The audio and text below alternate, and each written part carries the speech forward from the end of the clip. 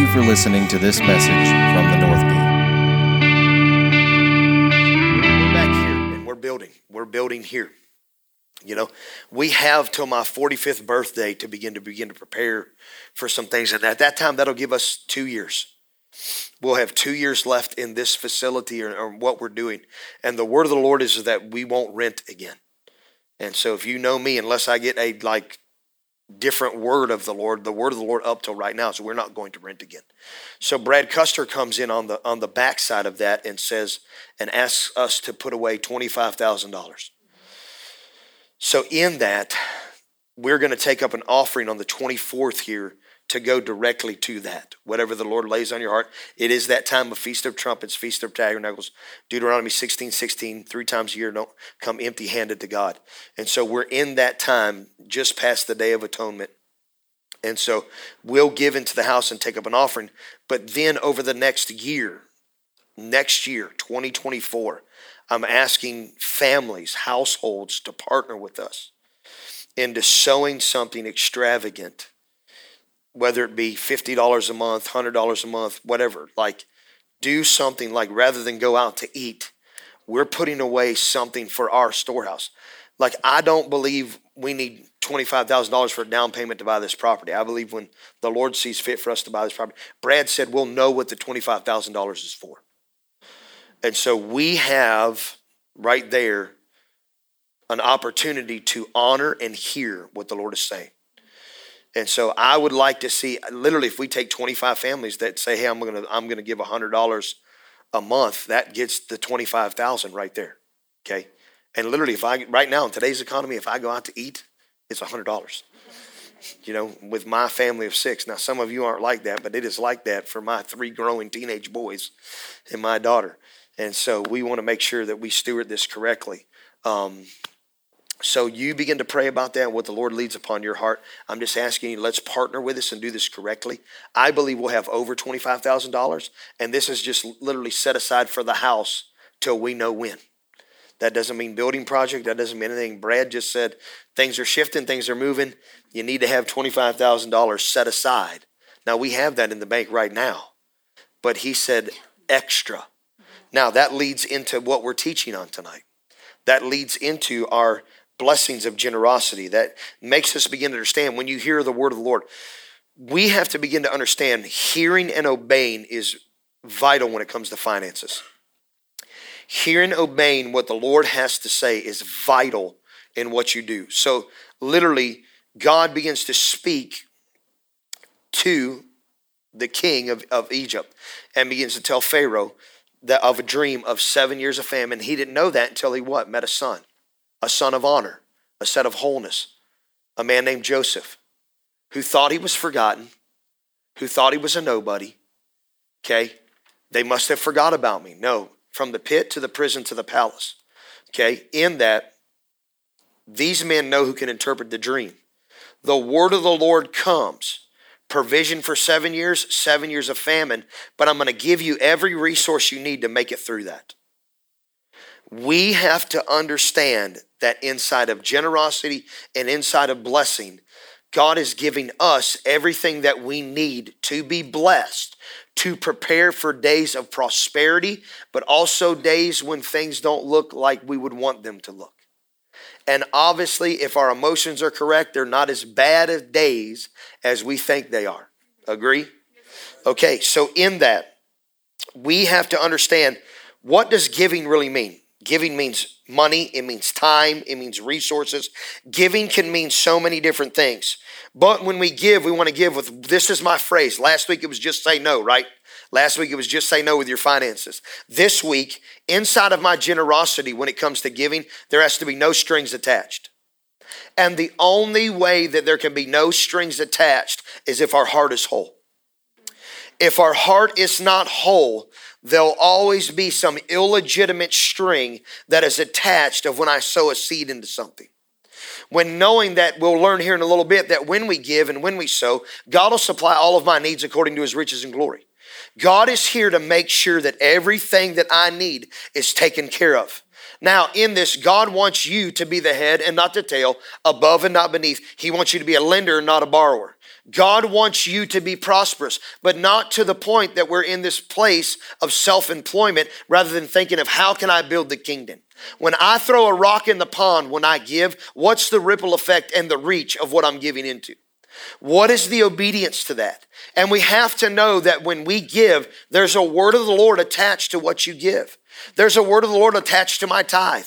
There's a word of the Lord attached to my time. There's a word of the Lord attached to my generosity of something that I may have. Like when I gave Mike Manici a bow.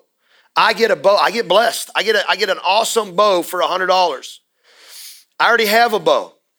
But this is like a $700 bow that I got for $100.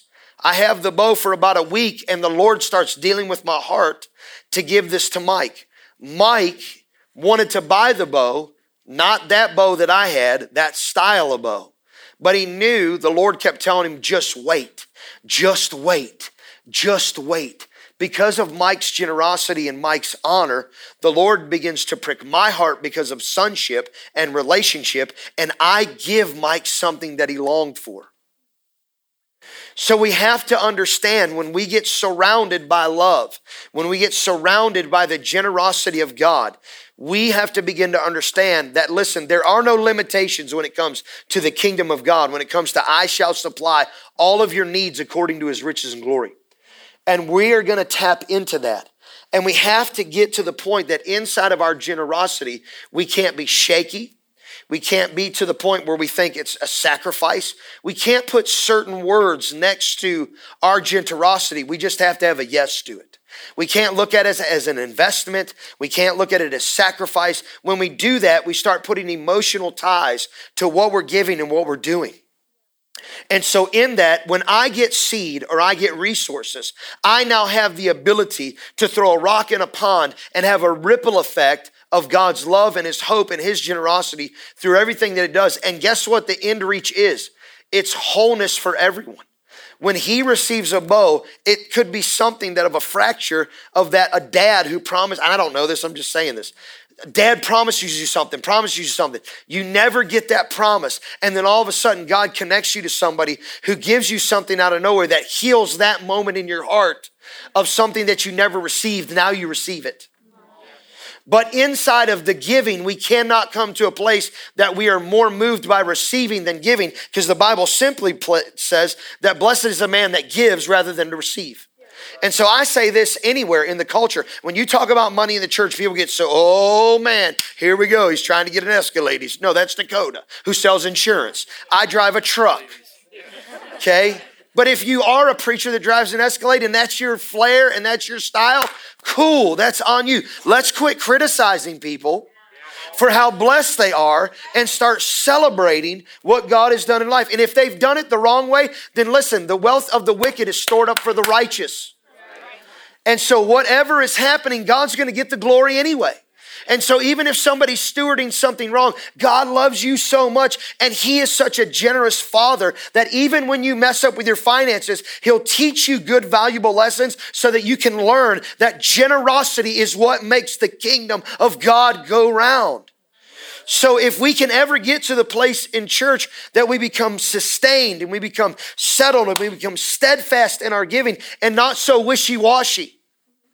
That's why the tithe messes with everybody, because how the tithe begins to work is if I get something, then I'll give it. That's the scary thing about the tithe. The tithe is only if I receive, then I'll be provoked to give. That's why I don't give whether I get a paycheck or don't give a paycheck. Anytime that I am in the house of God, I am in the presence, God is doing something, I'm going to give into that. Why? Because I don't want what God is doing to ever stop. If I see God moving in a ministry, I want to give into that. Whether that could be missions, whether that could be your storehouse, whether that could be somebody who speaks into your life, you want to make sure that you operate in this degree, and it's John 3:16. It's so simple, it's so easy. Give before you receive. John 3:16, I want New King James Version. I don't want the passage. I'm old school when it comes to this verse. I can't do I just can't. I think that might be the worst translation Brian Simmons has is John 3:16. And that's just me being religious. I'll just tell you right now, that's just me being religious. I want King James or New King James. That's it. Because I want for God so loved the world that he gave his only begotten. I want begotten son. Okay. Your version is probably his beloved son. I want him to be begotten because that was my first message I ever preached. And I want him to be the only begotten son, that whosoever believes in him should not perish but have everlasting life. So this shows me right here. Last week I told you I wanted to sit. I don't want to sit tonight because I sat on a plane.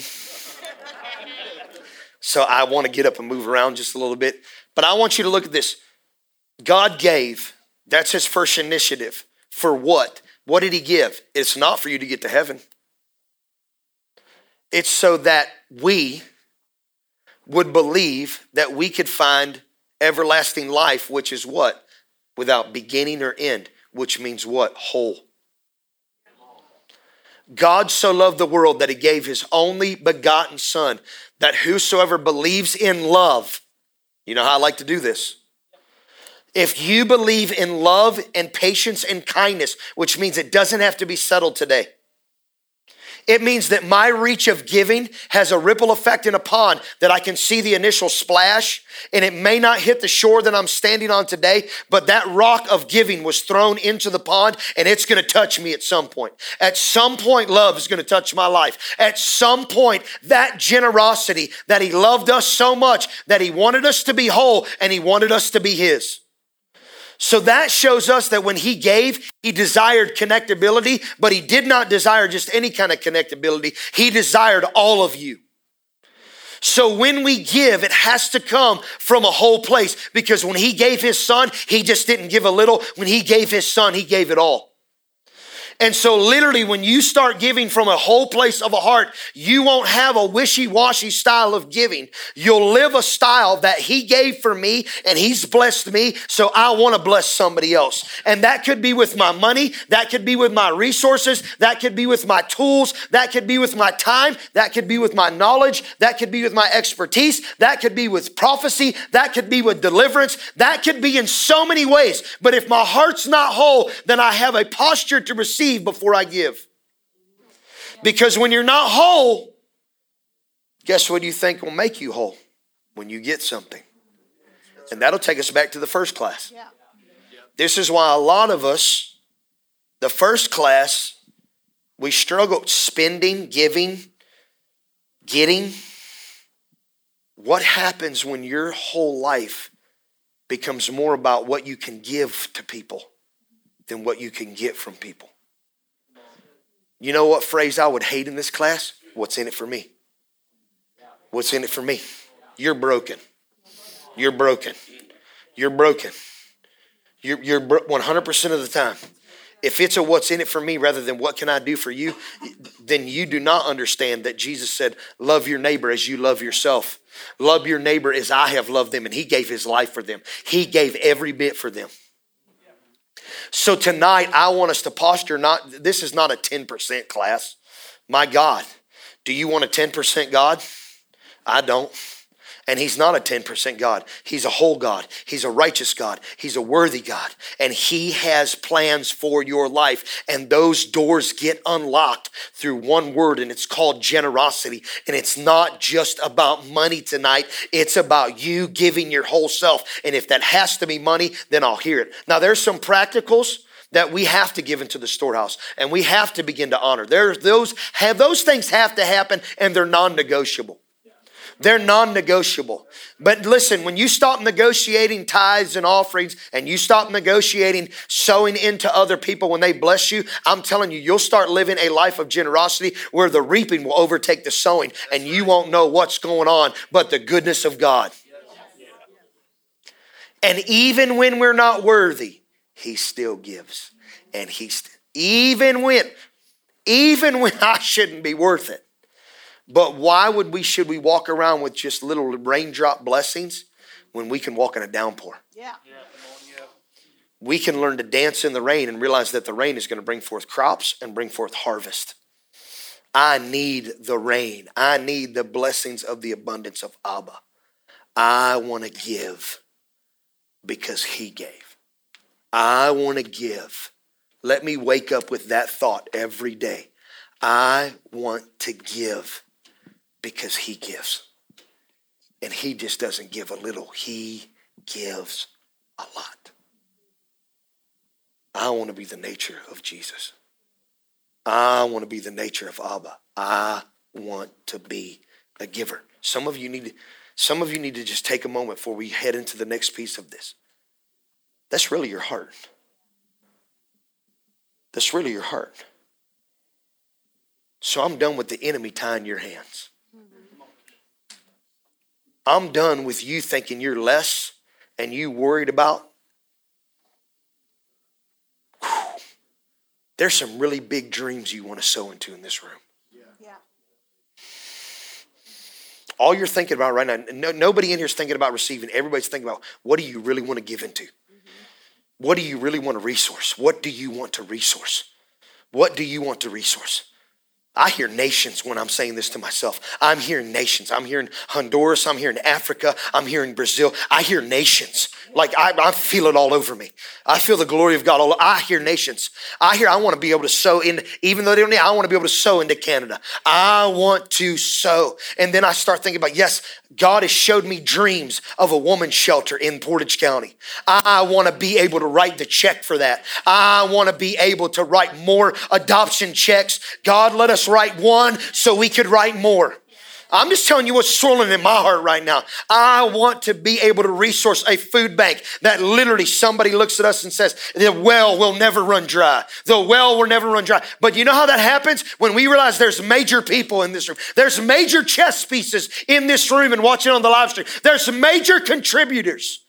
But you don't believe in yourself. And I'm telling you, you got to start believing in you. You got to start believing in those dreams that you're thinking about because he put them there for a reason. And your dreams may be my dreams, and we're going to sow in this together. But some of you are dreaming some things right now that you could give into. Yeah. Start with $1. Start with $2. Just start. Start tomorrow when you wake up. Go take $100 and open a bank account. Start. You got to start somewhere. You have to take a step. And the Bible says, do not despise the day of small beginnings. And I'm telling you, we're scared to death of small beginnings. But I'm telling you, a small beginning can become a launch pad for you and your children and your children's children. I'm telling you, I feel the Holy Ghost. Somebody's got to take a step. Somebody's got to take a step. Somebody's got to start an LLC. Somebody's got to start a 501c3. Somebody's got to take a step. What do you see your hands touching? Because my Bible tells me that if a kingdom man puts his hand to a plow and takes a step and moves forward, you're blessed. You're blessed. Sometimes you think shocking it is just going and mixing it up. It might be taking $1 and opening a bank account. And it may take next week putting another $1 in it. And it may take next week putting another $1 in it. And then you look back after a year and there's $365 in it. And then all of a sudden now, because you've been honoring what the Lord's doing, because you gave $1 into your dream and you gave $1 into somebody else's dream, all of a sudden the Lord says, now I'll give you $100 to put in that a week. You see how this thing begins? You see how this thing begins? This thing begins with somebody saying 50 cents doesn't have value. I'm telling you, Jesus said you had so much value, I will come and lay down my life for you. Quit thinking small and quit thinking it has no value. Because when a baby came in a manger, people said it had no value. But 3 wise men that came to sow something and came to give something knew that that was going to be peace on earth. Giving activates peace on earth and a goodwill for all men. Don't tell me the kingdom's not about giving, because in one moment, God gave us a son and then showed us 3 wealthy kings that came with the right instruments. Yes, that's right. That's right.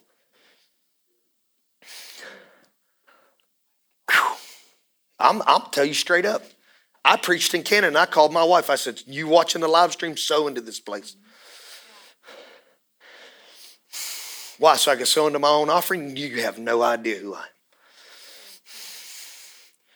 am. No, I needed seed to go into Edmonton. I needed seed to go into Canada. Where are you going to start? Where are you going to start with the daycare? Where are you going to start? Where are you going to start with the next truck and the next mower? Where are you going to start? Where are you going to start? Where are you going to start? Where are you going to start? What are you going to start for the church? Where are you going to start? You ready? This is going to sound worldly. Buckle your seatbelt. You ready? Put your money where your mouth is. Yeah. Come on, yeah. What are you talking about? What have you been talking about? What have you been talking about with God? What have you been dreaming about that you think it's never going to happen? Here's the word of the Lord. Put your money where your mouth is. Put your money where your mouth is. Start a bank account. Put your money where your mouth is. Put a seed in the ground. You see somebody doing something great? Put a seed in it. Put your money where your mouth is. Why? Because you need to understand. You may only see the tip of the iceberg, but Abba sees the whole picture. You may only get to see the first dimension. He sees the whole picture for your life. Only a little bit might be sticking up right now, but nobody can see what lies in the deep. Nobody can see what's in the deep parts of who you are. Nobody can see the deep treasure. When you go find treasure, you can't just find it on a surface area. You got to get a shovel, you got to get a spade, and you got to start going deep. Nobody can ever tell how big an iceberg is just because of what they've seen in the beginning part of what can be visual. You're going to have to go deep to get the measurements of who and what they really are. You're going to have to go deep to get the visual. You're going to have to go deep. And where do you have to go deep? In His love. Right. Not in striving, not in working more hours. In His love. It's all about Abba's love. And we, Northgate, are just in the tip of the iceberg. We're just in the tip. We're just in the tip. We're just in the beginning. Mama Jeanette, tell us about the iceberg. So,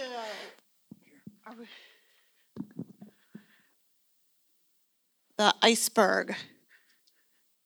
Last week, Miss Tina had spoken a little bit about the iceberg, and then Pastor just blew it away. But let's look now at the iceberg. See that very top part? That's the tip that we live on, right? That's what we pray about, what we worry about, all those things. We only see the tip of the iceberg as being our immediate wants and needs, and then we miss what Yahweh has in store for us. Let's look at these verses from a different perspective.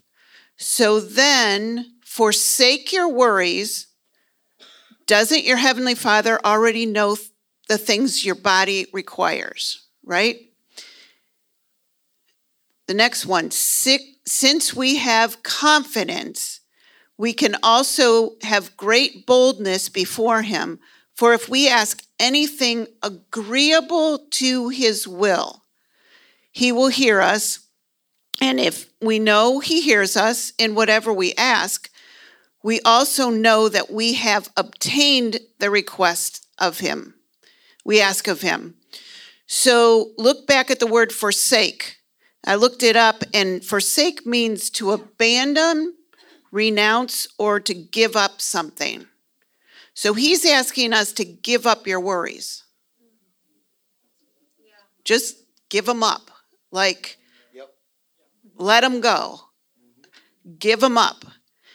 And then we look at agreeable to His will. That's almost, we use it as a cop-out. Well, it wasn't His will, so that's why I didn't get what I asked for. Wow. You know? Yeah. So let's re-look at these two verses and say, all He's asking us to do is to forget or to give up our worries. Okay? Give up a meal today. Give up, I think of different things that I've given up, like skip a meal today, give up cigarettes. I never smoked, but that's something. Give up whatever, right? But what is agreeable to his will? And I started asking that question. I've prayed that before. If it's agreeable to you, will you do this? Well, he wants to give you everything, and he wants to give it to you good. So that's kind of, let's get rid of that cop out. His promises are what he wants to talk about. His promises are what he wants to fulfill. Yes. In fact, he has already deposited everything we need in us. Ryland's dream the other night was an announcement to us that the box is full and it's unlocked and it's at our feet. That wasn't just for Ryland. She brought that to the house because it was a dream that Abba sent to her for all of us. Hebrews 11:11 says, Sarah's faith embraced God's miracle power to conceive, even though she was barren and way past the age of childbearing. For the authority of her faith rested in the one who made the promise. And she tapped into his faithfulness. Yes, come on. She just had to believe in who he was and that he loved her. Yep. And he's going to do what he says he's going to do. So, what should she do if she believed his promise? She should eat well, exercise, to be able to keep up with a 2-year-old that's coming when I'm 100 years old. That's right. You know? That's right. What can I sow into that's going towards my promise? Right. She didn't sit around and be gray-haired. Like, Right. she had to keep up. Yeah. Okay? Then the next one. And this one I named Just Say No to Worry. Just say no from last week. And we're just saying, nope, I don't have to worry. I'm giving that up. Make your life a prayer. And in everything, be always giving thanks. Yep. For this is God's perfect plan. Yes. This is what is agreeable to him. That's right. Yeah. It's his will. Okay? This is his will. It's not a cop-out. It's not, well, he didn't answer because I didn't get it right. This is his perfect plan if we're thankful Yes. for everything. So make your life a prayer, and in everything, always giving thanks, for this is God's perfect plan for you in Christ Jesus. Never restrain or put out the fire of the Holy Spirit, and don't be the one who scorns prophecies, but be faithful to examine them by putting them to the test, and afterward hold tightly to what has proven to be right. The top of the iceberg is we need money in this world, we need shelter, clothing, health, we need all those things. But the bottom of the iceberg is full of promises of the Lord, words of knowledge that come and prophecies that we've all received, okay? Stop and think about the prophecies spoken over you. Think about the desires and dreams of your heart. As Pastor just told us about some of the things that just revved him up right away, you started thinking about the things that you've thought about. How many in this room have been said you're going to be a millionaire? How many have been prophesied more children? Start of new businesses, maybe to build an orphanage. Somebody might have spoken that over you. I heard, Rhonda, I'm going to use you as an example. I'm sorry, because we swim together, so I know her.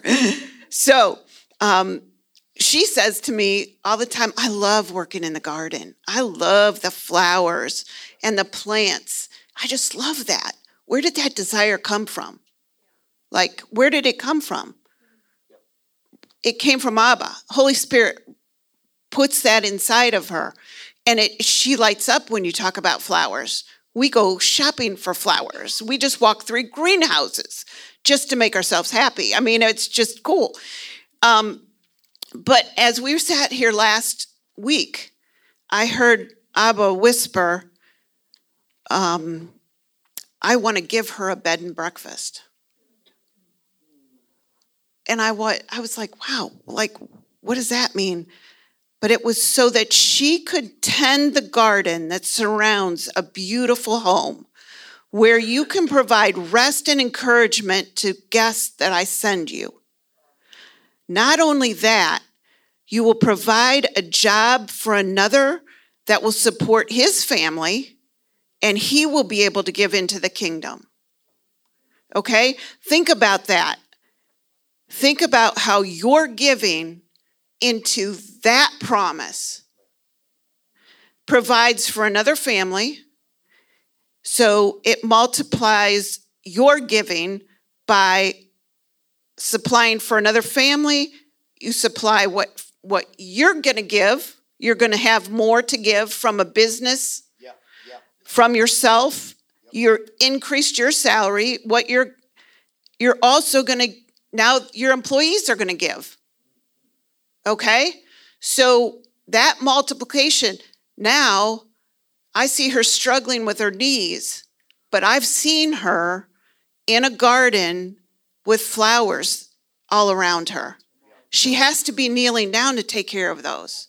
So I'm thanking Yahweh for the healing of those knees, whether it's done through medical science or whether it comes, Rhonda, you are going to be able to stand in a garden, kneel in a garden, and tend the flowers that you love, that you love. That's a promise. That's a promise. So I don't really have to keep praying that she has what she needs for a surgery or for employment, because I've seen her on her knees in a garden. And I'm going to be thankful for that every day that I stop and think, oh, how's her knees doing? I've changed I switched the script. Okay? And on that big farmhouse that you so miss, that you gave up everything for to be here and be part of this, yes. The Lord will give you that back in a bed and breakfast. That big house with the space where you can have the dog you desire that can run property that you get to tend and take care of will return to you because you gave. That's right. Yes, thank you. Thank you. Yes, yes. That was so good. Haven't we heard that word of the Lord over the North Gate that we will be given this plaza? So if we will be given this plaza, that's our promise. Our praise is his perfect plan then. To thank him for that. We don't have to worry about rent or health or how we're going to take care of this, how we're going to figure it out.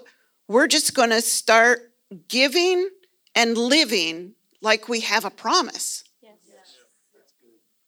You pour into the storehouse just because he gave us a promise. I mean, he loves us. We're loved. He supplies our check. Ed always says that he gives you the intelligence to do your job. He gives you the physical being to do your job. He gave you what you needed to make money. Why are you withholding anything from him? Right? So, okay, one more iceberg. So at the top of the iceberg, we could thank him for his promises and figure out ways to give. And then just stand on the promises that he's waiting to fulfill in us. Yeah. So never doubt God's mighty work in you to accomplish all of this. He will achieve infinitely more than your greatest request, your most unbelievable dream, and exceed your wildest imagination. He will outdo them all. it's written in his word. He doesn't go back on this. For his miraculous power constantly energizes you. And I saw that as just everything flowing into you that you need for your day, because you're getting set up for what's coming, right? So Abba will provide your health, your finances, the wisdom, and the connections you need for his perfect plan. This week under the oaks, Apostle Damon encouraged us to live like we have a promise, pray like we have a promise, praise like we have a promise, dance like we have a promise, and rest like we have a promise.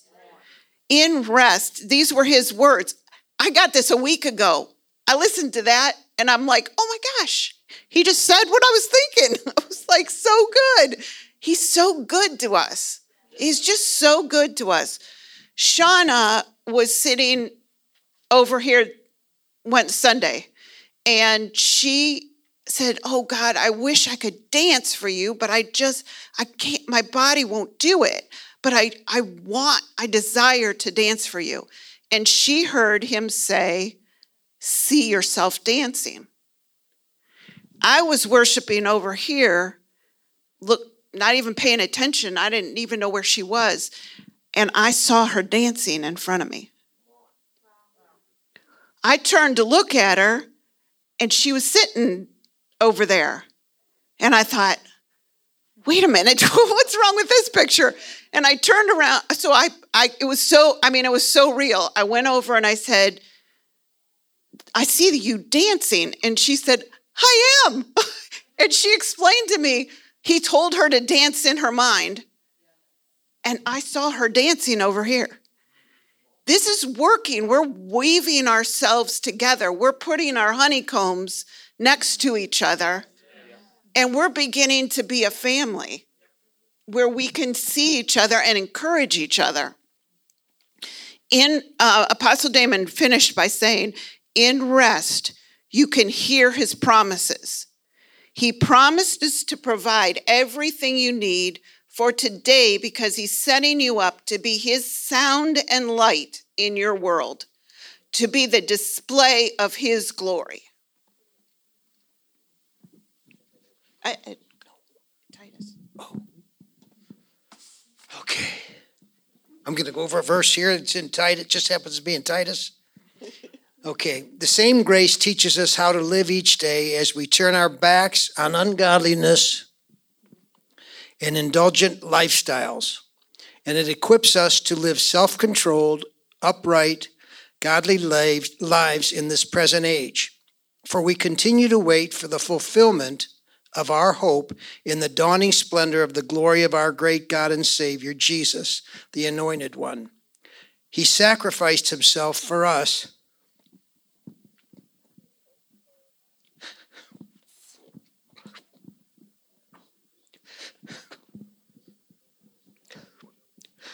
That he might purchase our freedom from every lawless deed and to purify for himself a people who are his very own, passionate to do what is beautiful in his eyes.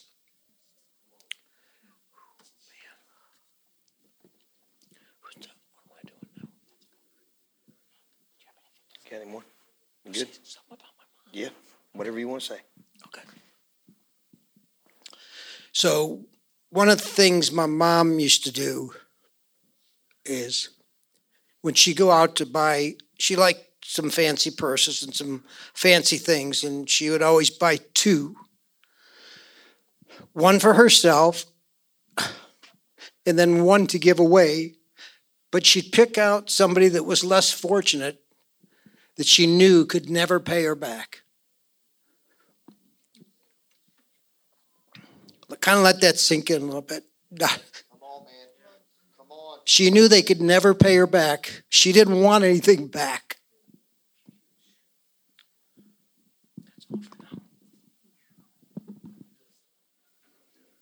She was such an amazing woman. We learned giving through our parents. And that was one thing. She would take me shopping and she would go to places that I couldn't afford. But she would take me and she'd say, isn't this a beautiful, beautiful purse? And I'd say, oh yeah, it's really nice. You should get it. And in the bag, there was always two. There was one for me too. She would do that. She liked pretty things, but she knew that other people wanted them too. So instead of just buying what she wanted, she never, ever came home without two. She always gave one away. It was amazing. It was just a little thing that we've learned. Giving unlocks so much. And that's why we have to understand the practicals of like right now, tonight. You know, some people would be like, why do you got to give the church money? Well, for one thing, just here in this room tonight, everybody's dreaming. Everybody's having a hunger to give, to buy, to do. I hear her say, you know, Ed's mom bought a purse. I sit here and say, what happens when you take a kid for ice cream? Yeah. You know, one of the things that I have done for years coaching Little League Baseball was I always made sure that the kids went for ice cream. And it got to the point where it became uncomfortable with some of the parents that, you know what it provoked? I was committed that I would pay every single time. But now through the years, I don't pay every time. Generosity is one of the most contagious things on the planet. And so in that, the Bible tells us, I've even heard like this, it's commanded to give into the storehouse, to give into this place right here in Malachi 3. And I don't like the part where it says, and hear me on this, how do you rob from God? With tithes and offerings. This is a prophecy. Here's what I've learned in prophecy through the years right now. I don't think any of us are robbing God when we don't give. I've heard that teach like that for years. You're robbing God. You're robbing God. I'm not stealing from God. You know what's being robbed? Your blessings. Flip that, man. He promised us in the scripture, if I give you a little and you do some stuff with it, because you know how much I love you, I'll give you more. Because what is supposed to be happening? Love is supposed to be love, loving love, loving love, loving love, loving love. And that's when we give into this house. When you give into the storehouse, we need to make sure that there always is going to be food. That there's always going to be resources. There's always going to be, if somebody has a need, we can fulfill that in one moment. And listen, quit thinking that the need being fulfilled always has to be poor people. That's good. Yep. You may walk through 7 years of famine and may need the help of the house. This is us. This is our house. This is our house. This is our city. And we have the capabilities to resource it. But we're going to have to be intentional and not inconsistent. And you'll fall into the inconsistent trap if your heart's not whole, you'll think God's not going to take care of me. But it clearly says here, listen, skip the rob God. I hate that part. Bring all your tithes into the storehouse, that there may be food in my house. And try me. I love this right here. I've always loved this part. Try me right now in this, says the Lord of hosts, if I will not open for you the windows of heaven and pour out such a blessing that you cannot contain. There won't even be enough room for you to receive it.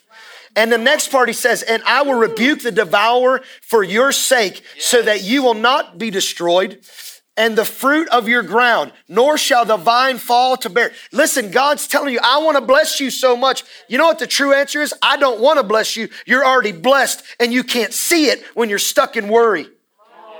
You're already blessed. Everybody in this room is blessed with all measure. Now, if you compare yourself to somebody else, it becomes the thief of authenticity. You're already blessed, and you're robbing yourself from seeing how good Abba is to you and how much more is about to be opened in front of you. Listen, all of us in this room have more than we've ever had in our lives. Yes. And sitting there to think I need more? I own a home. I have a wife. I have 4 kids. I have nothing to worry about unless I believe a lie that I have something that I don't have.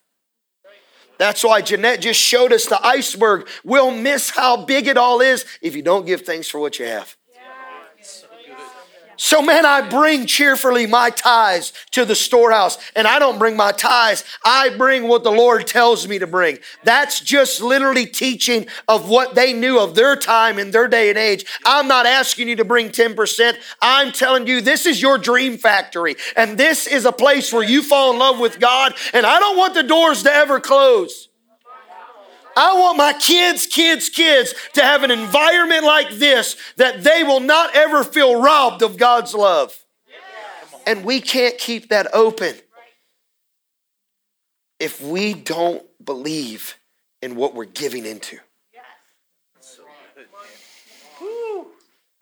Believe in this house. Believe in yourself. Believe in us. And believe in God's words over all of us. That's practical. That's practical Malachi. Now, what I love about Malachi is the interpretation is all about the building, right? Well, because why is it all about the building? Because it ends. Malachi is one of the last Old Testament books. You know what I love about this when it says, give into your storehouse, give into your church, give into your place. You know why I love this? Because we have a picture of what the church is supposed to look like.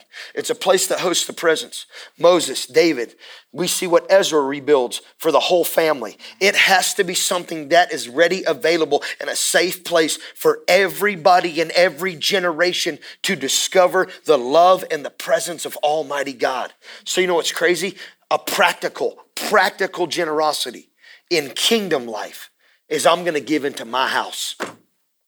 I'm going to make sure that my house has plenty and I'm not going to be inconsistent with it. Because listen, if you're inconsistent with your rent, what happens? You don't live there no more.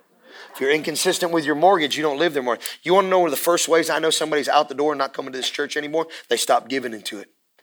And guess what the first thing they stop doing? Where they once dreamed, they don't dream anymore. Where they once dreamed, they don't dream anymore because they're locking up, they're damming up the availability to begin to dream of where God has planted them. So good. Man. One of the ways that I see that part of that we rob God, I don't see it as he has something, we've stolen it from him. Yes. I see it as the iceberg. Under the surface, what we're not seeing is the joy of him blessing us. So we're robbing him the joy of giving us everything that he wants to give us that we can't even contain. And just like when he wants to give the children of Israel the land, he tells them, I can only give it to you in part right now. And he continues to expand their boundaries because it's not good for them if he gives it all to them at once. So when you give your tithe and your offering and you're being generous with your money, you're giving him the satisfaction, the joy of giving you the rest of that iceberg because you can be trusted with it because of your giving. So why are we teaching on money? If anybody's around the Northgate, like you guys are the most honorable giving people on the planet because we've only seen the tip of the iceberg of who we are. We are about to see what is underneath the depth of his love for us and for this house. I'm telling you, we're just getting started. That's why I don't like to, we don't teach on the tithe here. Apostle has shown us and we have learned that we are gone beyond this. Why? Because man, his love is about to unlock things and his love is the rock in the pond of generosity that begins. We have no idea what our generosity and honor, what banks are going to hit from the splash that we are making from our generosity. I need this house to dream big. Look how far we have come, and we're just getting started. April 22nd, that man came into this house, prophesied to you. Now it's just beginning. Not 7 years. Now next year is the 8th year. It's just beginning. So practicals. Old Testament talks about sowing into your dream factory. That's what I like calling it. It's my dream factory. I sow into Mobile because that's my dream factory. And when I get into a place where the presence of God is, that's my dream factory. His presence and his glory makes me start believing in who he is for me. Whoa. Man, I start realizing how much he loves me. And it's like, we're about to co-labor in some stuff. We're about to co-labor in some stuff, and not just me and him, but me and whoever I'm connected with. So that's why I don't have a problem sowing in Mobile, sowing into Covington, I don't have a problem giving into Canada. I have not, because those are my dream factories. And then if I hear something from Bill Johnson that begins to hit me, then Redding just became my dream factory. Honor, honor, honor. We're just at the tip of the iceberg. We don't see the big picture of what's in the deep. That's why he's calling us deep into beloved. Oh, you want to know about my salvation? Let me show you about my mysteries for this cosmos. Yeah. Right. That I'm actually going to do through you. I want to do exceedingly abundantly above all that you can ask and think. And I love the part right here. And I want to do it through you. Yes. Your God will do exceedingly abundantly above all that you can ask with your mouth and even think with your mind. I'm going to do even more than that. And I'm going to do it through you. I'm going to do it through you. Northgate, you're the crown of Gulliver. You're not the mistake on the lake. Cleveland, Ohio is not the mistake on the lake. We are not poverty. We are not trash. We're the crown of Gulliver. We're the crown of revival man for a nation. We're the heartbeat of America. You in this room are extravagant to the King. And we are going to continue to give into this dream factory called a storehouse. Now, the next part that I love about generosity is I love sowing into other people. I love giving into other people. And Paul gives us a great description of this in Philippians 4:14. In Philippians 4:14, you have so graciously provided for my essential needs during this season of difficulty. For I want you to know that the Philippian church was the only church that supported me in the beginning as I went out to preach the gospel. You were the only church that sowed into me financially. Now, because of this, and when I was in Thessalonica, you supported me for well over a year. Verse 17. Mention this not because I am requesting a gift from you. No strings attached. No strings attached in our giving. Our heart is whole. We don't know what the outcome's going to be, but love is going to be good to us. Yeah. So in this, I'm not requesting a gift, but so that the fruit of your generosity may bring you an abundant reward now, right now in this life. Now I have all that I need, more than enough. I'm abundantly satisfied, for I have received the gift you sent. I cannot read that. Say it again. Epaphroditus. Right on. Sounds like an STD. I'm just telling you right now.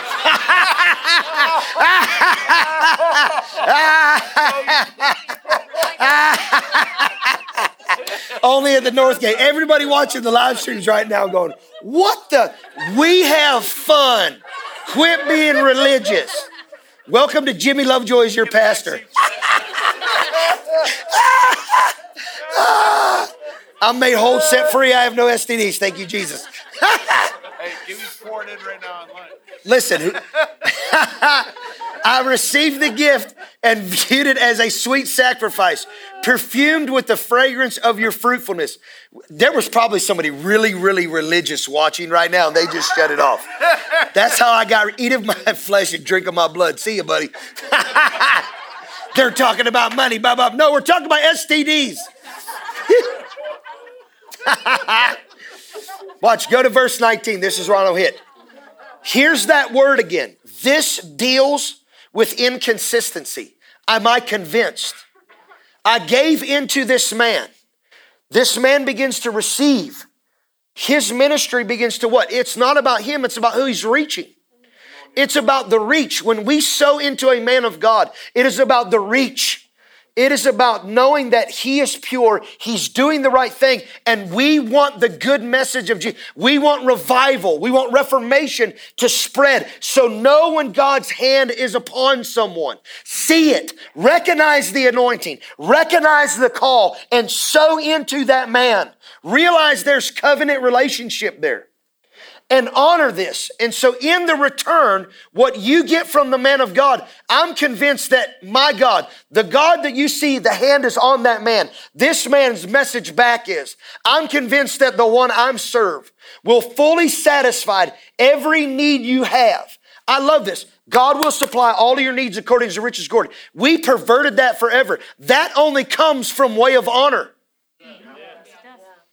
That scripture text is only activated by your honor and your faith and your ability to discern. That's why you can't convince me not to sow into that man's ministry and that man's life, because he's touching lives and he's ministering the gospel of Jesus Christ. And we need to make sure, just like a house can be a dream works, there are men that carries a dream inside of people that make them come alive. And we don't want them to ever worry about money. We don't want that individual to step into Matthew 6. We want them to share the gospel. So if they need a car, we're going to make sure they got a car. If they need a plane ticket, we're going to make sure they need a plane. If they need a hotel, if they need food, whatever they need, if God passes that man of God in front of you, we have the responsibility to make sure what's on his life and the message that's in him is getting out, so that it can affect other people. And our return is that we will be blessed.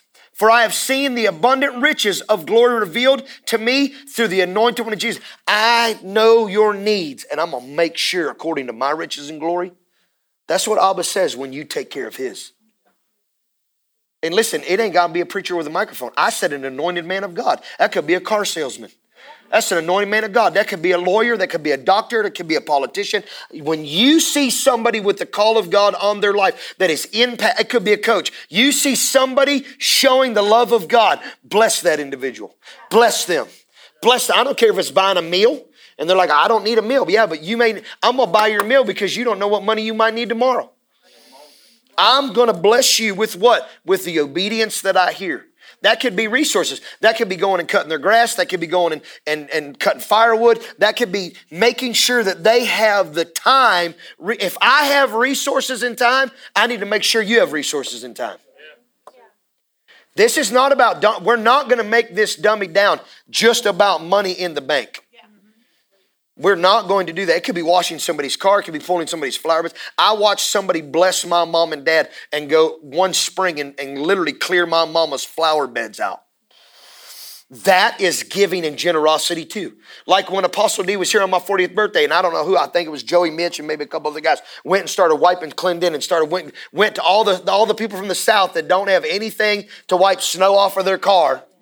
You got up early in the cold. That is generosity. That will begin to open up. My God shall supply all of your needs according to his riches and glory. People out parking cars in revival. There are certain things that we can do to honor the man of God, making sure that the house is clean. There are ways to serve and give and operate in generosity that it opens up. My God will supply all of your needs. Because he's seen you operate from a whole heart with no strings attached. No strings attached. No strings attached means I'm not going to begin to prostitute my relationship with you. Do you know what the word prostitution is? I know what it is because I preached on it in Canada.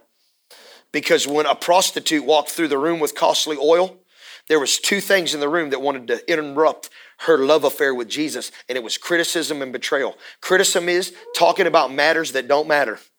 That's what criticism is. Why are we sitting here talking about a woman who's coming in to pour oil on Jesus? Criticism, hear me on this. And then the other one in verse 26 of Matthew, verse 14. After she poured the oil on the feet, the next thing it says is that the locksmith named Judas Iscariot began to go around the room and find who would betray Jesus. You know what betrayal is? Those that won't guard what's happening. So when I got strings attached, I'm not guarding relationships, and I'm criticizing what God is doing. That's prostitution. Prostitution is an unworthy ability or use of something you have. An unworthiness. So literally when I give you money or I do something to you and I got strings attached in it, I'm literally calling you a prostitute and I'm saying you're unworthy and I'm only using your abilities for my gain. I'm using your abilities, your gift for my gain, and I'm actually saying it's unworthy. Because what you are, I just want for myself. I'll throw something. That's welcome to prostitution. Welcome to prostitution. I'm going to give with love out of Matthew 10, 40 and 42. Whoever receives you receives me, and whoever receives me receives the one who sent me. Whoever receives a prophet, because he is God's messenger, will share a prophet's reward. I have said this for years. Sow into a prophet, reap a prophet's reward. If that is a word of the Lord, honor it. I don't care how that is. I don't care if it's you go clean their house for a month, you give them $10, you say, whatever. Whatever the Lord tells you to do. When somebody comes with the word of the Lord, a messenger with the word of the Lord comes to you, you honor that correctly. You honor that correctly because watch, godly men, watch this, godly men, because he follows me, will also share in his reward. You literally begin to share in the reward of who they are when you begin to sow into someone's life. When you sow honor into someone else, literally their reward becomes your reward. This is all dead. I'm being as serious as I can. This will sound funny because if he was here, he would make it be funny. But Apostle D made this statement in Under the Oaks. It's on recording. Jimmy Lovejoy was broke till I got connected to that. And this truth. I was broke till I got connected to that oracle. And then I began to honor that oracle, and great as his reward became my reward.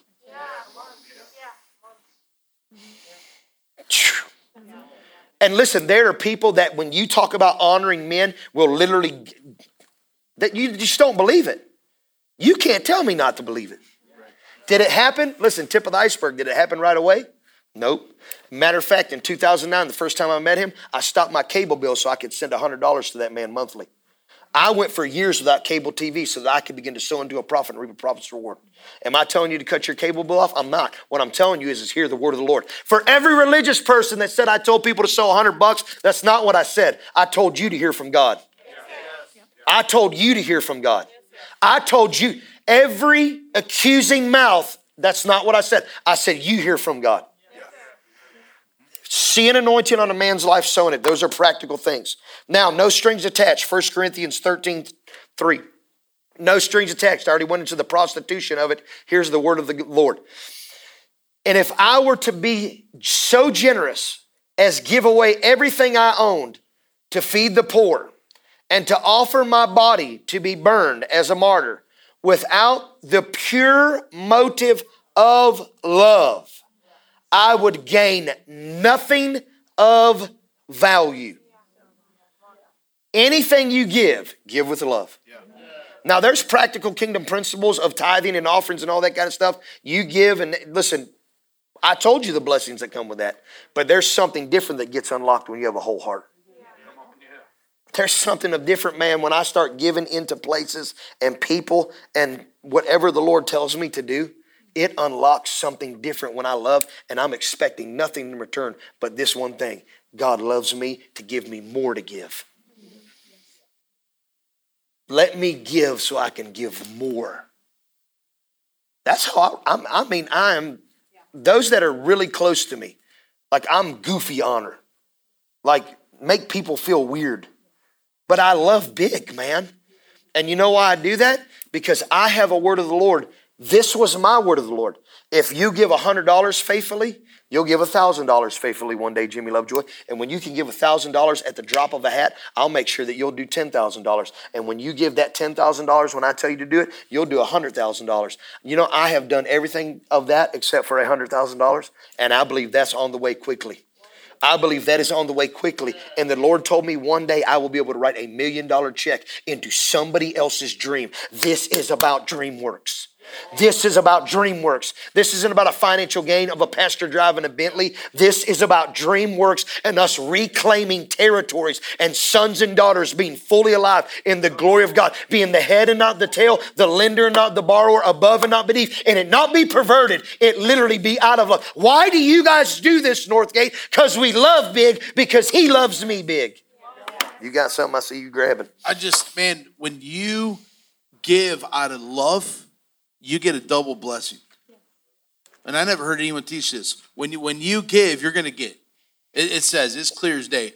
But when you get out of love and gratitude, have you ever given so cheerfully, you're literally like it says in the Passions, hilariously give. You're belly laughing. You're so excited. Yeah. So swelled up with love. You literally, I don't think we understand. When Jesus multiplied the bread, what did he do?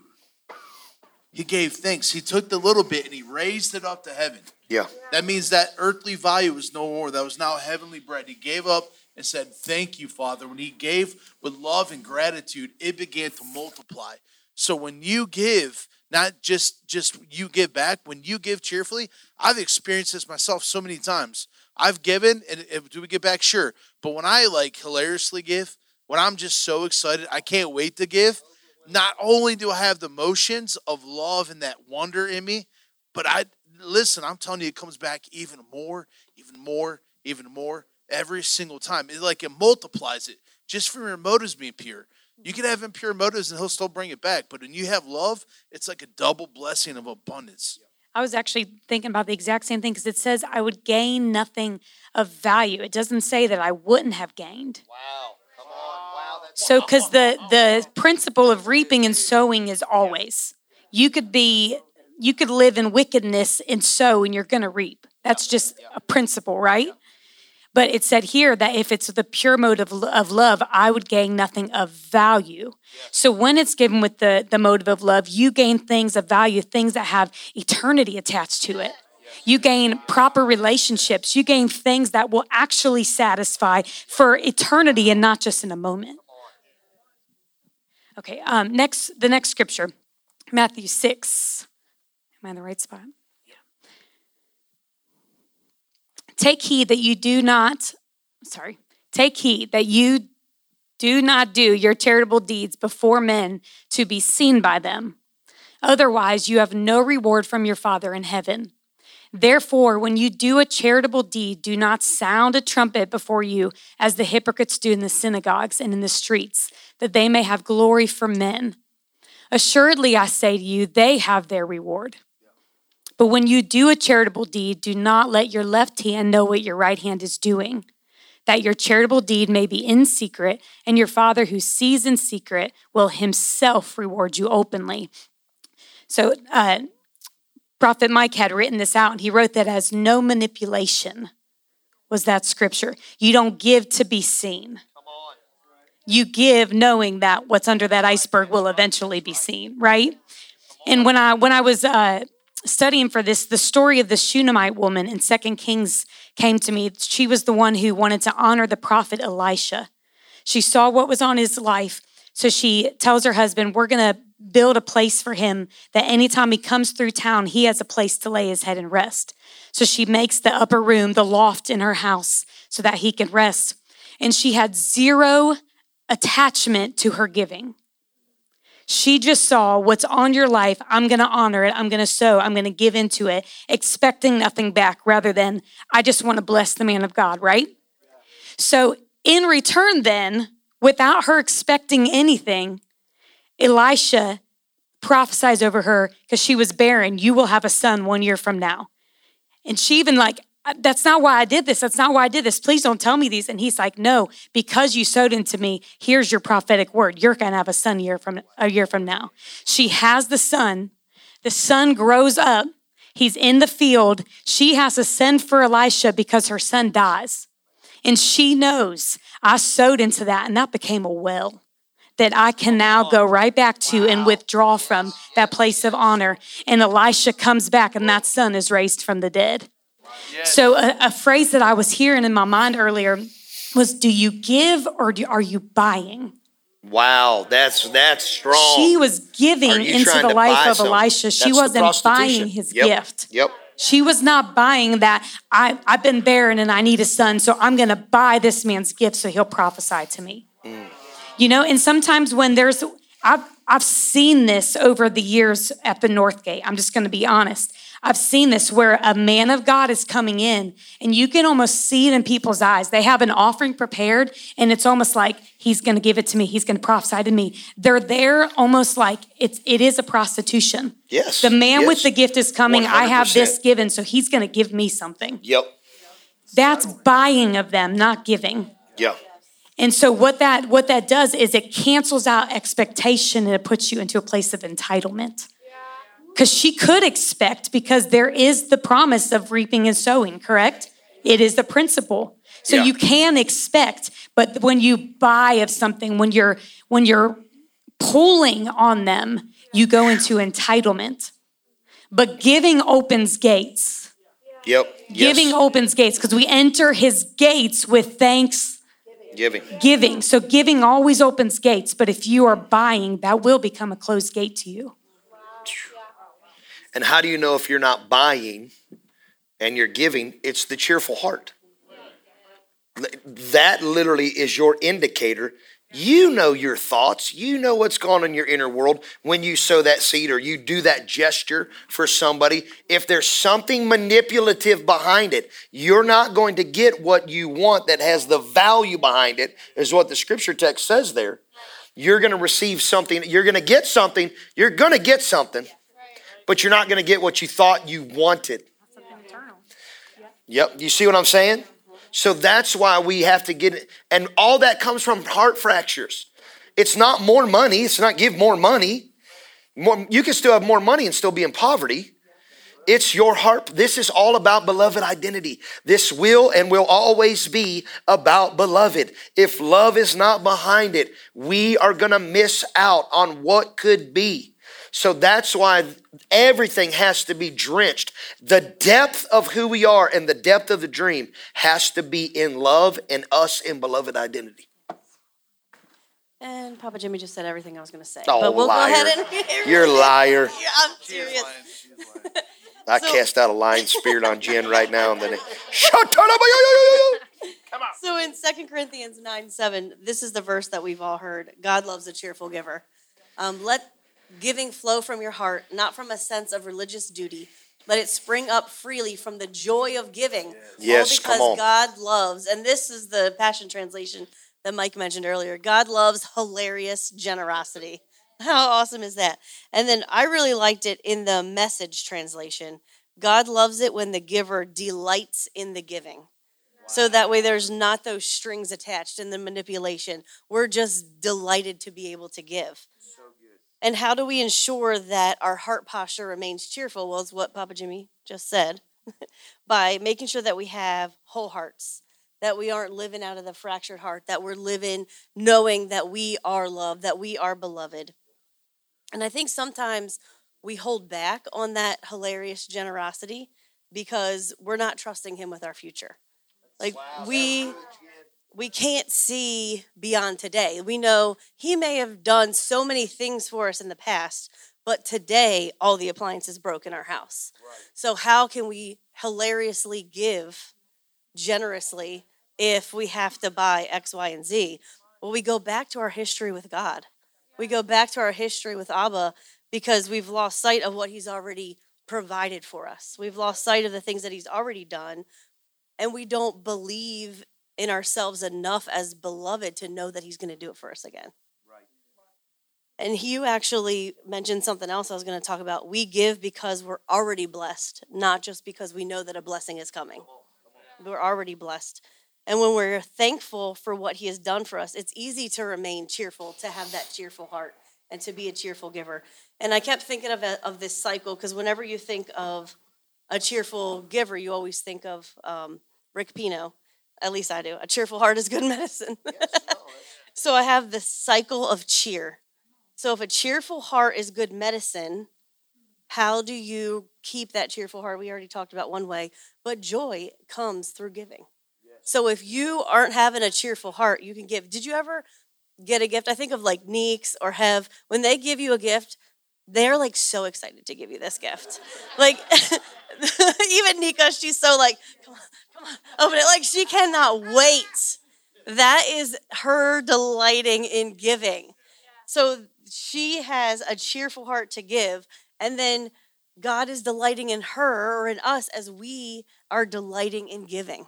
So not even just like we talked about, not just money, but our time, gifts, anything, whatever it is. We are in that cycle of cheer where it's constant. We need cheer, we give. We get cheer from giving. That's it. I want to add to this because, man, he's so good to us, and we just forget. He said it the other day. We just forget. And you like, no, I know God's good. No, but I'm telling you, do you really know how good he is? Like when we did baptism, was it a week or two ago? That was a real busy weekend for us. And I was like tired. And I was like, man, I got to get prepared. I got to set this up. I got to get whatever it is to go around. And man, my lawn was looking like a jungle. And we had to do something. I don't remember where we went. We came back and my neighbor mowed my lawn. Like I was just like, Lord, I don't have time for this, but I'll do it. I'll have to, maybe I'll just do it Monday or something. I don't know. I wasn't complaining. I just said, man, that'd be nice. Lord, send someone to mow my lawn or something, and do something or whatever. I'm like, I just don't have time for it. Whatever, I'll just do it Monday. And literally, I come home and it's done. And I'm like praising the Lord in my driveway. I'm yelling at my neighbor. I knew it wasn't Warren this time, and Warren's done that, so thank you, Warren. But I knew it wasn't Warren because he didn't trim, and Warren he does it. You know what I'm saying? And there were some marks. There were some marks in the ditch, so I knew it was my neighbor Russell. And he's an unbeliever, man, but he'll go around and do stuff like that sometimes. So I yell over and I'm like, hey, did you do the lawn? He gives me a thumbs up. I'm like, I love you, man. And so God is so good to us sometimes. And this story is coming to mind when she's talking. Like literally just this reciprocal generosity of the Lord. How many of you have heard that House of Song God I like to play sometimes? Man, I've had encountered Jesus with that and the Holy Ghost, that song so much. I used to pray like 10 years ago. We first got married. And I've heard it way before when we were married. But we first got married. I said, I want to worship with them. And I can't find any of the music. I don't know who they are. They're no-name people. And the Lord tells me, go to this KBA, this Kingdom Business Conference in Morningstar. I don't have a business. Okay. So we go down there. I don't remember one stinking thing from anyone said there. I don't even know who spoke. I don't even remember one person. All I know is she lost her job and someone gave her a word that you don't have to look one. God's going to send you one. And that happened like 3 weeks after we got back. And I'm up there and I'm like, holy crap. That's the House of God people right there. And I worshiped with them. He set me there. I'm convinced. Nothing to learn about business. He was so good. And all the times he was literally answering prayer for me into this. Like her mom lives this, guys. Like there's a lot of things I could come and try to be critical that I don't like. But I'm telling you, like she like spends her tithes money in accident and will say, Lord, I got a tithe. You know how I do it? She opens up a drawer, there's $40. That would have been her tithe. Like all the time, she gets checks in the mail, literally, but she never questions how much she's loved. So when she prays, I remember the one time she prayed for Trent, the entire room filled up. I thought I was going to blow. I almost wanted to run out. Me. Like she prayed and started weeping over Trent when he was going through his medical crisis. And I almost wanted to run out of the room. I was like, she's like, you're so good and you love him so much. And it was just pouring out, man. I don't know. These stories are just, we sow into prayers. Man, we sow into this stuff. You know, how many times have we done stuff or go to other places like with Marcus? We're sowing into other people. We're there to support. And God doesn't forget any of that. So what we're talking, there's a scripture that, man, because there's manipulation and because there's a movement that kind of took advantage of people get reluctant in there, okay? And that's why we have to cover those things. But when you're pure in heart in this thing, you know, Psalms 103 says, bless the Lord, all my soul. But here's the very next line. Forget not his benefits. Come on. So when we talk about promises, we're not trying to pimp this out. We're not trying to tell you to have entitlement. Yes. Like, we're not seeking his hand, but his hand's coming with his face. His hand's coming. His face is right here. When I come in for a kiss, his hand wraps around. He might put a 20 in my pocket. You know what I'm saying? You know, did you ever have that crazy uncle that tried to buy your wagon when you were a kid or something, just hand you a $1 bill? God's way better than that guy. I had an uncle that did that. And so, why am I saying this? We're Hebrews 4 company, right? Hebrews 4 tells us, he warns us not to have unbelief. They didn't enter the promise. They didn't enter the realm of confident rest because of unbelief, because they did not marry their faith to the word or the promise. And so when you see a promise in Scripture, man, there's so much. There's healing. We're going to cover these. But I'm telling you, and the Lord started speaking to me this. I prayed it into it Friday for those of you that had the blessing of Friday morning prayer, because it's a blessing, right? So what are y'all laughing at? Some of you, if you would have came to pray, you would have heard this Friday. But since you aren't there, I got to repeat this for the rest of you. So some people are like, yes, I was there. But man, there was he mentioned Ezra, and I'm not going to get too far into the weeds of this thing. But there was an assignment to rebuild the temple in Jerusalem, and Ezra was the priest that accompanied Zerubbabel, the one that was carrying the torch, right? And the enemies came against him. This is connected to him. He'll rebuke the devourer of your seed, right? They had an assignment. They had a letter from King Cyrus. Well, King Cyrus died, and make a long story short, it goes to his grandson, right? And so they go through this, and the enemies of Israel start to surround them and said, you better stop. And they start writing letters to the king, being tattletales, going, you know what these Jews are doing? You know what they're being bad Jews. They're going to kill you. They're going to come against you. They're doing all this stuff, right? So they said, King, you need to do something about this. So the king orders them to stop, and their response was, oh, gracious king, if you would just check the king's records, you'll see that your grandfather Cyrus sent us, right? And then when the king checked the records, he goes, they have every right to be here. In fact, enemy, but since you try to hinder what my grandfather tried to say, you have to supply wine, cattle, gold, silver, and give it to the Jews so they can do the job that my grandfather sent them. Some of you need to have what Brent said, have a little edge, have a little confident faith. No, we're not trying to buy, but we're expecting. We're not trying to command God. We're not trying to buy God. We're not trying to tell him, I've heard people like, you want a four-wheeler, sow a four-wheeler. That's great. But man, you didn't sow a four-wheeler and you got one. Praise God. But you know what? He sows massively in just about every other area I can think of. So I didn't, you know what I mean? So when you give, don't forget his benefits. So when you start to struggle, listen, there's more out there than Jesus. Jesus is priority. But you know what? There's things in the heavenly realm that we don't like to talk about that aren't aligned with heaven. And they come in like a bully and they're like, oh, you think you're doing good now? Let me check this out. There goes your dryer. There goes your fridge, right? There's things out there. So when you have faith, we know in the movement, in the Word of Faith movement, they said, remind God. You don't have to remind God anything. That's stupid. What you do is remind yourself, and you tell everything between you and heaven, listen up. Check the record. What do you mean? I gave. That means you ain't allowed to devour my seeds, sucker. You know what I'm saying? You ain't allowed to touch this. Oh, my kid's sick? Well, I give. And there's a promise in Psalm 40 that you'll get them up off the sick bed. Oh, my kids are poor? No, you said I'm the generous. The kids will be blessed. And some of you need to stand up and quit praying as orphans. Some of you need to stand up as seated sons and daughters. And you need to start saying and declaring the atmosphere, because I'm telling you, your prayers are like snowplows. Your generosity are like snowplows, and you're sowing into your future. It says it right in the scripture. You're sowing and laying a foundation, not just in heaven, but for a solid future. So some of you that think it's silly to write the dollar and put your kid, no, don't quit doing that. Don't quit doing that. Put that, because you're sowing. Levi and an entire generation under him called Levites, 400 years after Abraham received the tithe because he gave it. How much more are your sons and daughters as you put the couple dollars and the change, whatever, and you throw it in there? They're even sowing it to their future generations, 400 years. In fact, when God spoke to Moses and revealed himself in a cleft rock, he said, I'll release the blessings for 1,000 generations. Every time you give, there's an inheritance that goes for 1,000 generations. Do you actually believe it? Because that's what the Bible says. So marry your faith to the word. Marry your faith to the promise. When we go over these promises, there's more in the Bible than what's on the sheet here, but you marry it. No, you're not doing it. And then the things in the atmosphere that try to resist you, they're like, we don't want to mess with Big Daddy up there, so we're going to back off. You're reminding them, check the records. Go to heaven. Open my book up. Open my book up. Because I didn't skip a week in my tithe. Woo! Do you feel that?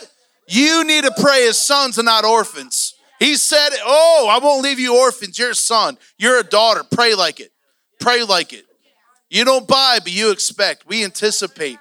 Listen, I said it Sunday night. I've sowed tens of thousands of dollars for years. You know what? Never needed money back. Not because we're rich, just because whatever. You know what I'm saying? But when the time of adoption came, I'm like, 20 what? Huh? Come on. And then you guys were there for us. This man, this woman was there for us. So guess what happened? Now we have a blessing that he's going to help lead your grandkids into worship. And so we sowed, and we weren't ever in a need where we didn't know how to pay the rent or anything. We never got like that. But we're just sitting there and we're like, You know, I'm not going to, but in times where it got a little tight, uncomfortable, I'm not worrying about it. We had an $80,000 hospital bill, and we were praying, God, we're a tithe payer, and then I get worried again. God, we're a tithe payers all coming. We're worried again. And then literally the bill came in the mail. You've heard me tell this story. And I saw the bill, and at first my stomach dropped, and then I literally heard the Father. It was the Father, not the Son, the Holy Ghost. I love them all. They're amazing. But I heard the Father belly laugh. Not creepy like that, but I'm telling you, inside of me, I heard him belly laugh. I opened up the bill, it was $80,000. She's like, what? And I'm like, listen, before I show you this is what I heard. She's like, oh, geez, okay, I trust you here in God. Let's just pray. We prayed. That was it. Called the attorney. We get a letter in the mail. Like, this is canceled. It's no longer your responsibility. Gone. So marry your faith. Marry your faith to these promises. They're not just in there. They're spirit, they're life. They're in there for a reason. By these great and precious promises, we partake of his divine nature. So don't sell yourself short. Just to add on to that, this could be because we're older and we've seen another generation through this. But Mike and Jen have my grandson because I'm borrowing him for a while until I have my own, right? We have a word to have grandchildren, but he's given us all kinds of grandchildren. Yeah, come on. I was out in my garage yesterday going through some old papers and found a picture of my dad in his army uniform, knelt down in front of an orphan in Japan. Come on. He spent his 2 years in Japan taking care of orphans at one blind orphans. He gave money and shoes and took the kids to the zoo. We go to the zoo with Sam. But my dad giving in the Korean War is a blessing for Jen and Mike that I can share in today when I play with Sam. And I'm going to be good at playing with grandchildren when I have my grandchildren. Because I'm preparing. I'm learning to play with my grandchildren now. And I'm trying to get healthy and I'm trying to do those things. But the reaping and the sowing and then the legacy that we're all called to, that are our promises, I'm seeing what my dad gave. Before he was married, into orphans in Japan. And Pastor, you were in Japan, weren't you? Yep. He could have been right there. It could have been in the same area now that sent you. There's 3 bases. Yeah, sent you there. You know, it's just like, how does that all connect? When we're woven together into this, and then we could, where did that $25,000 come that we put into that? From the $1 he gave for the shoes for that kid. Like, wow, that's just so good. It goes down to what I was saying. Your giving's a ripple effect. You don't know what land it's going to touch. You have no idea. That generosity becomes a rock in a pond, how far it's going to go. But there is no ripple effect if we remain inconsistent. And we have to figure out what's crippling your withered hand. Yeah. Is it because you don't have something? Matthew 6 told us don't worry about a thing. For God shall supply, Matthew 6:33, my God shall. If you seek ye first the kingdom of heaven and all of his righteousness, everything else will be added to you. Quit allowing the enemy to think because you're not a millionaire right now. Quit letting him make you inconsistent and make you think you have a withered hand. Because there was a man that had a withered hand, and all God told him to do was stretch forth. Yeah. I heard Bill Johnson say this. Jesus, when the multitude came to listen to him, and he had the loaves and the fishes, he lifted up his not enough and thanked the Lord for it, and it became more than enough. So he was willing to lift up the not enough. I give you the not enough, and it became more than enough. We've covered so much. I literally just want to go straight to legacy. I want to go to Psalms 37, and then I want to go to Colossians. But I really feel something on the man with the withered hand. I believe what they sit in today financially is because of her mom and dad and his mom and dad. Come on. Don't get duped into what you have today. Because what you have today will be multiplied in your children tomorrow. Stop letting the enemy think that you're crippled. Because the kingdom is at hand. So man with the withered hand, stretch it out. What, this one? This weak area? This one? This one? This one? Yeah, I need you to open that one. Because where you're weak, I'm actually going to make you strong. Psalms 37:26. I was once inexperienced. I was once poor. I was once in poverty. I was once broke. But now I'm old. Now I'm mature. That's what I wish it said. But now I'm mature. Not once have I found a lover of God forsaken by him. I was once inexperienced. I was once poor. I had lack. But now I'm mature. And not once have I found a lover of God forsaken by him, nor have any of their children gone hungry. Instead, I found the godly ones to be the generous ones who give freely to others. Their children are blessed, and they also become a blessing. I was once inexperienced. I was once immature. I was once broke. My family name had no value. But I'm mature now. And I have found the love of Abba. And Abba's love has shown me that those that love him are never forsaken.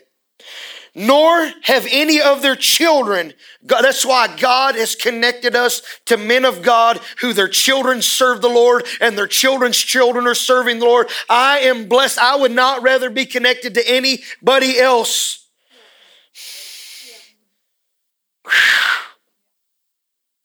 I have found the godly ones to be the generous ones who freely give to others, and their children are blessed and becoming a blessing. Ed, will you hand me this Colossians writing?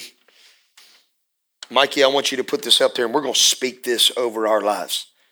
Colossians 2:2-3. I want you to repeat after me.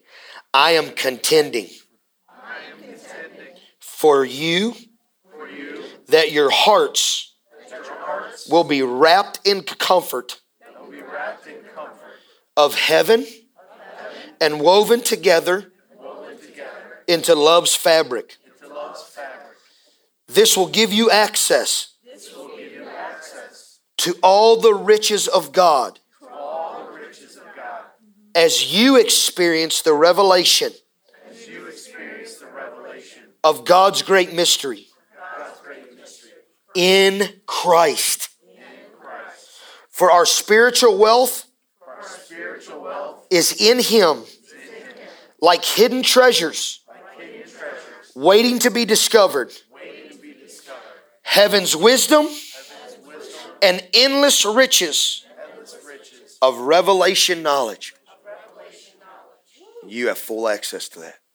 So let me go back to this.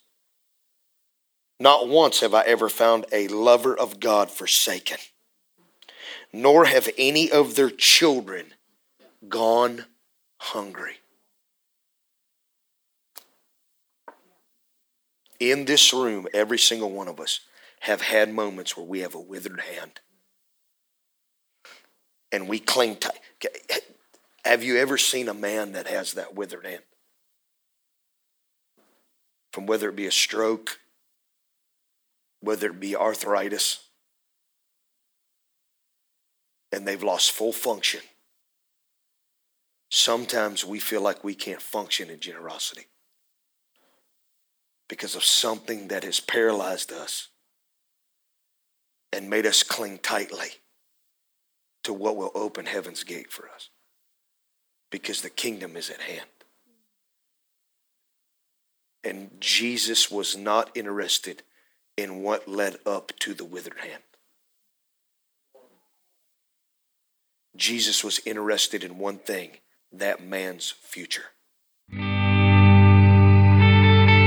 Thank you for listening to this message from the North Gate. If you would like to donate to this ministry, please go to www.thenorthgateoh.com and click on the link at the bottom of the homepage.